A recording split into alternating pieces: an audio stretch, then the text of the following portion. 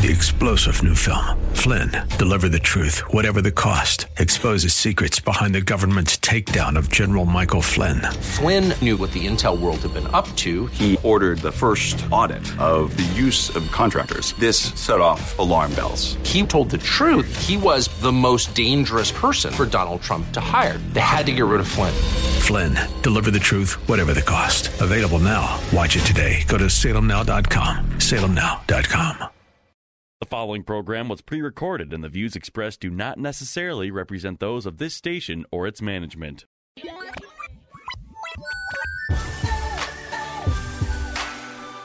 Perspective, teaching, conversation.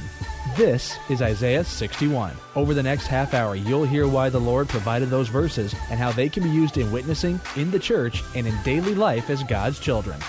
Now, here's your host of Isaiah 61, from Spirit of the Lord Church in North Minneapolis, Pastor Joe Sutton.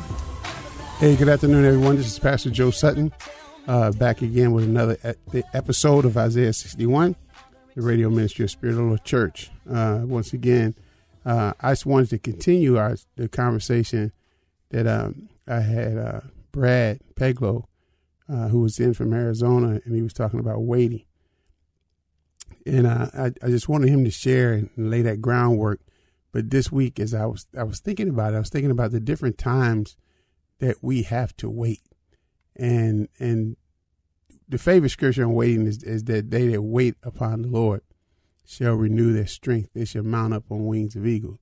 They shall run and not grow weary. They shall walk and not faint.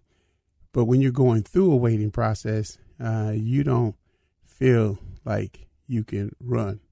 You know, you're questioning. You know, I remember I'm gonna share a couple instances. One, I'm sure the single people can identify with, and even married people, is waiting on your spouse.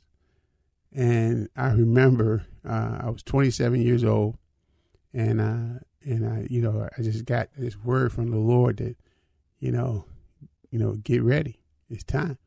So I was like, I was a bachelor. I had 3 stacks of clothes on the floor, dirty, can be worn again, and clean.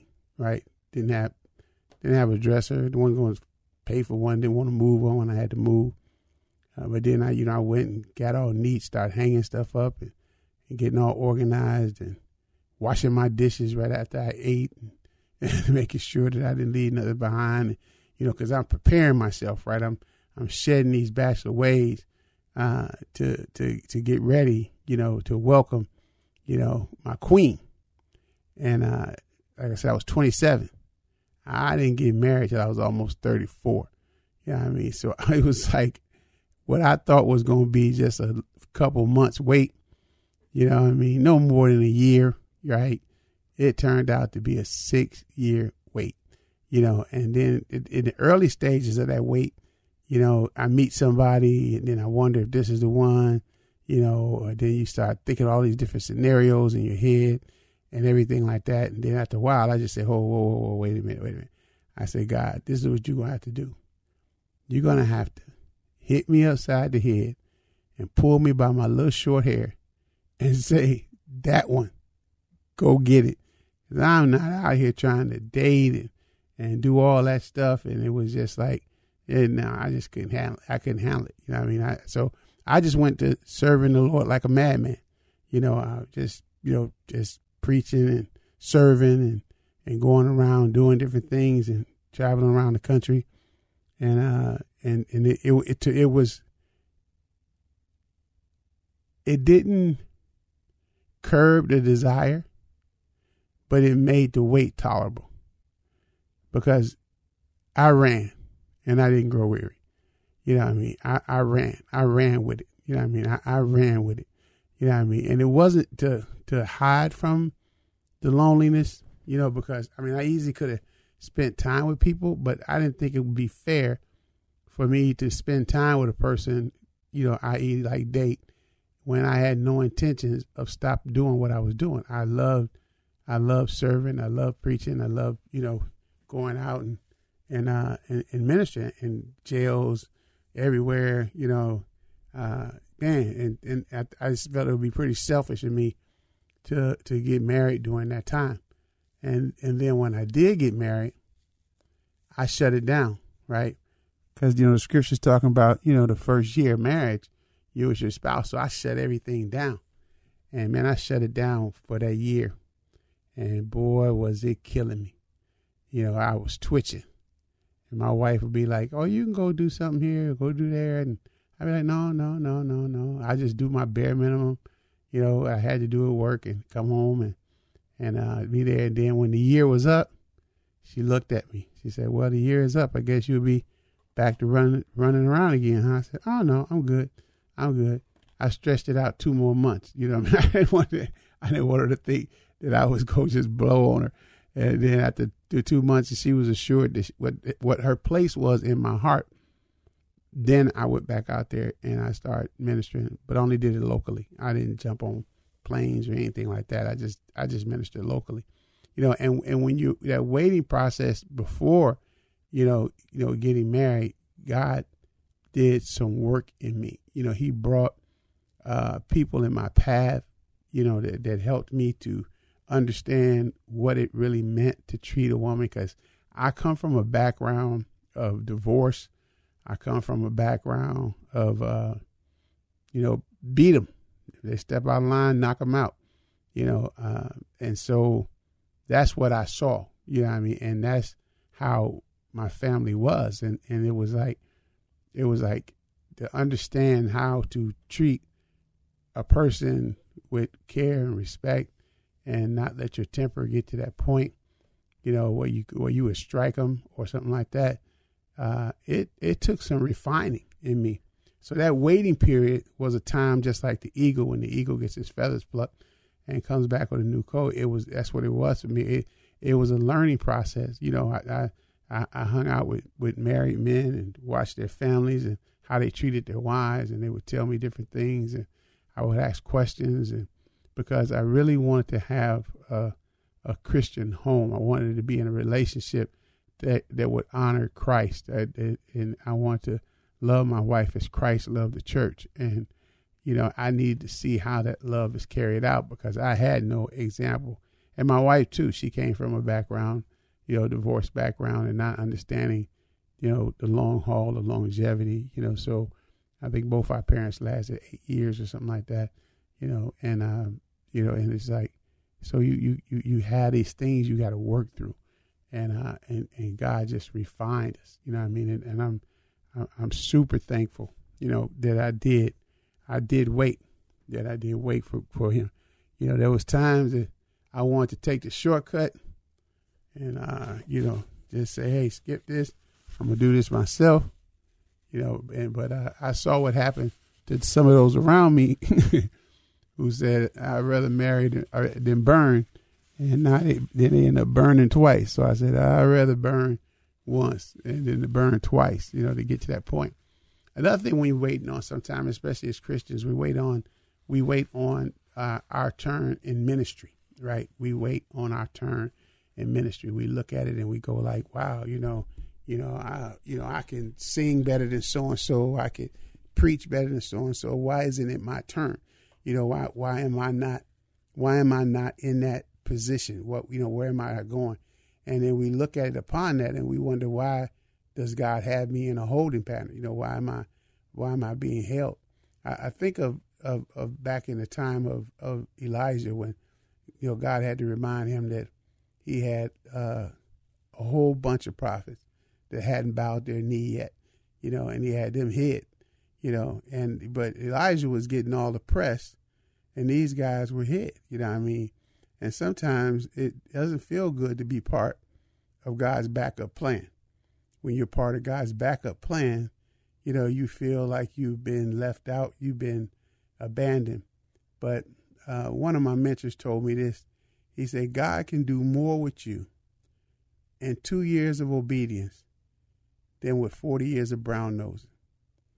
He said, you pick the right church, the right group, go to the right schools, you can always elevate yourself in the church and in the world. He said, but it's not God elevating you. He said, but if you stay obedient to him, he'll do more in just a short period of time than what you can do in 40 years of brown nosing. And I always remembered that. You know what I mean? Even when opportunities came for me to, quote unquote, take a jump up, leave where I'm at, you know, people used to always say, what does it take to get that guy off that corner? He would not leave that corner. You know what I mean? And it's not about whether I leave the corner or not. It's whether I'm supposed to leave the corner. And, I've argued with God in my 30s. I argued with him that I need to be doing such and such. And, I have the qualifications to do this and that. And why you have me on this small church in North Minneapolis, when I need to be going to the world. And then finally that argument got settled one day when I saw this guy on my church steps, and he was looking to see if there was a service. And I said, no, we have Bible study on Wednesday, and it was a Thursday night. And we got to talking, and then he was just telling me how great my church was, and I was like, are you sure you're looking at the same church? This mug is raggedy. You know what I mean? It's like roof leaking, everything like that. And he's praising it, and I'm looking like, what? And then he just told me something. He said, if you stay obedient to God, he will bring the world to you. You know what I mean? And then when another friend of mine just came and he just confirmed that when he said, man, Joe, you've visited presidents, you've been to nations, you've been with kings. He said, you've done all that, and you don't even have, the finances or the quote unquote pedigree to do that. Say God has brought the world to you. And I had to sit there and think about it, and it was so true. You know what I mean? And the Lord had told me way back before I had a family, he said, your children will bring you before great people, right? And when the president, when the White House called my house asking for permission to visit with my 12-year-old son, 12 years old, they called my house and asked for permission. And George Bush flew in and had him out there. And, then he said, the daddy needs to be with him because I was supposed to be in the stand. And so we was out there, go through everything. He got to do the US-1 thing and take pictures with Secret Service and, the whole 9 yards. And so we're out there. Next day, our picture's on the front cover of the Star Tribune. Yeah, man, everybody in our neighborhood wanted to lynch us. Because North Minneapolis, I think my son was the only Republican in North Minneapolis. So it was like, man, I caught flack for that one. How you let your son do that? And I said, man, my son wants to imitate the most powerful man in the world. I have no problem with it. At least he ain't imitating rappers and football players and basketball players. I said, the only pictures on my son's wall was George and Laura Bush. That's the only thing that was on his wall. I don't know where that kid came from, but that's just what it was there. But, then my I got to speak at Wheaton because of my oldest son. I spoke at my alma mater because of the strong faith of my daughter. They said, if your faith is like this, we want to meet your dad. And then, I went down and got to speak there, and they through their accomplishments, have brought me with them, and I'm thankful for that because, I waited, man. I had my first child. I was almost 35 years old, and I had the last one at 41, and so at 59. He turns 18 and he goes out on his own. And so I'm like, I waited for these children to come. And that wait process was just as frustrating as waiting, for the spouse thing. You know what I mean? And I'm pretty sure some families can identify with that what happens when you're waiting on children, you want to have children and you get there because, we had We had miscarriages, plural. It got to the point we knew when they sent us to that little room that we was going to get that phone call. And we just, because we had been in that room 3 times. And, but we kept pressing on, asking the Lord, do we keep trying? Do we keep going? And I'm thankful for that, but we didn't stop there. Oh, no, we had to go out and adopt 5 children and bring them in. So now my wife tells me I can't bring no more kids home. So I'm retired now. I only can do grandchildren. So I went and picked up about 7 of my grandchildren and brought them up for the whole summer, so I could get there and get it going. Waiting is a trying process. When we go after the break, I want to talk about some of the things that we can do while waiting, that will help us come out of it even stronger than we went into it. You don't want to go through a time of waiting and not be prepared. All right. Whatever you do, I will be right here waiting for you. Whatever it takes, or how my heart breaks, I will be right here waiting for you. We're in a very important business. To quote Dr. J. Vernon McGee, our business is to get the Word of God out so that He will have something to work with in the hearts of men and women of every language. This is Steve Schwetz for Through the Bible Radio, inviting you to join us for Dr. McGee's studies through the Word of God. And you'll learn about our ministry around the world in over 100 languages and dialects. Listen to Through the Bible with J. Vernon McGee, weekday mornings at 6 on AM 980, The Mission. Spirit of the Lord Church is a multi-ethnic, multi-generational church impacting North Minneapolis and the greater Twin Cities, emphasizing the 4 pillars of godly thinking, training up godly children, godly marriages, and outreach to the community. Spirit of the Lord has quickly become a staple to some of the people who need God the most. As they focus on Jesus Christ, grace and truth bind them together to become God's best. Join them for service every Sunday morning at 10:30 at 1001 Penn Avenue North in Minneapolis. Spirit of the Lord Church, a proud sponsor of Isaiah 61. Oh, man. Wait till the midnight hour. That's when my love comes tumbling down. And my mother played that all the time. Oh, my God. Gonna wait till the midnight hour. Everybody doing the jerk. The cool jerk. The cool jerk? Yeah, you had the jerk. The Watusi or what? Yeah, you had the jerk and then you had the cool jerk. You know what I mean? You had to be slow with it. You had to be slow with the cool jerk. I heard about another one recently, the Shang Shang. Oh, the Shang Shang, which I'd never heard of. Oh, I like the name, though. Yeah, the name, man. Shang Shang. I got the song. I was telling somebody the other day, they was talking about how kids today, get so into electronics that they don't really do anything. I say, our method of having fun with electronics was to put a stack of 45s on the record player and just dance. Yep. And we would just dance. I mean, my mom, my dad couldn't dance. He tried. He tried. And we would just laugh and joke, and that was family fun to sit there and try to do the latest dance and do something like that.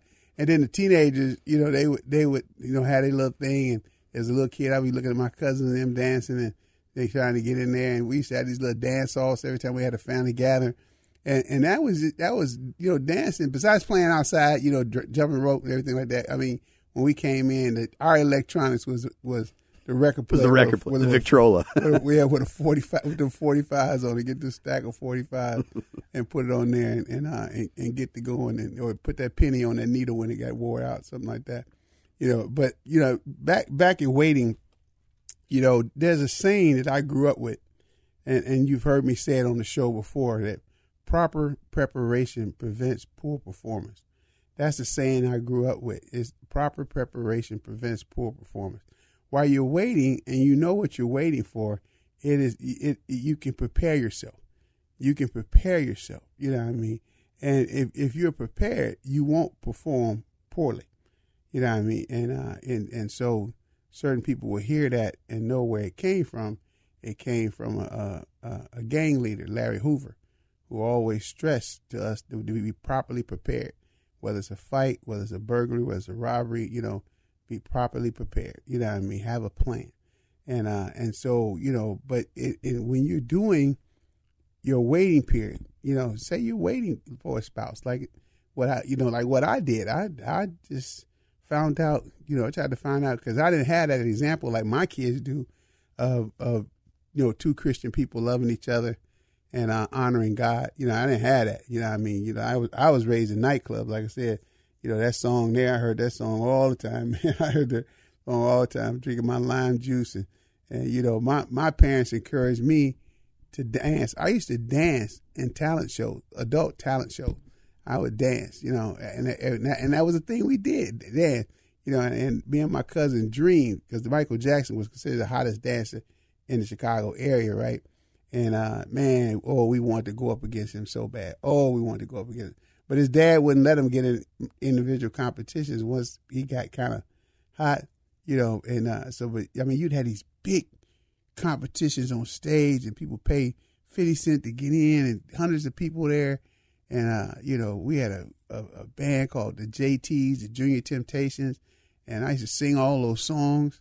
And that's what they immersed me in, you know what I mean? What was they preparing me for? They were preparing me for a nightclub life. That's what they were preparing me for. You know what I mean? During that period of me waiting to become a man, instead of them preparing me with the word of God, I got prepared that way. And so, what I recommend to people is that you prepare yourself. And part of that preparation is to find someone who's already where you want to go. Find someone who is already where you want to go, right? And latch on to them. You know what I mean? Latch on to them until they run you away. They run you away. You want to become an accountant? You know what I mean? It's like I tell my kids, you want to become an accountant? Then you better go start hanging out with accountants. You better know what accountants do. You better understand the fine nuances of what's there.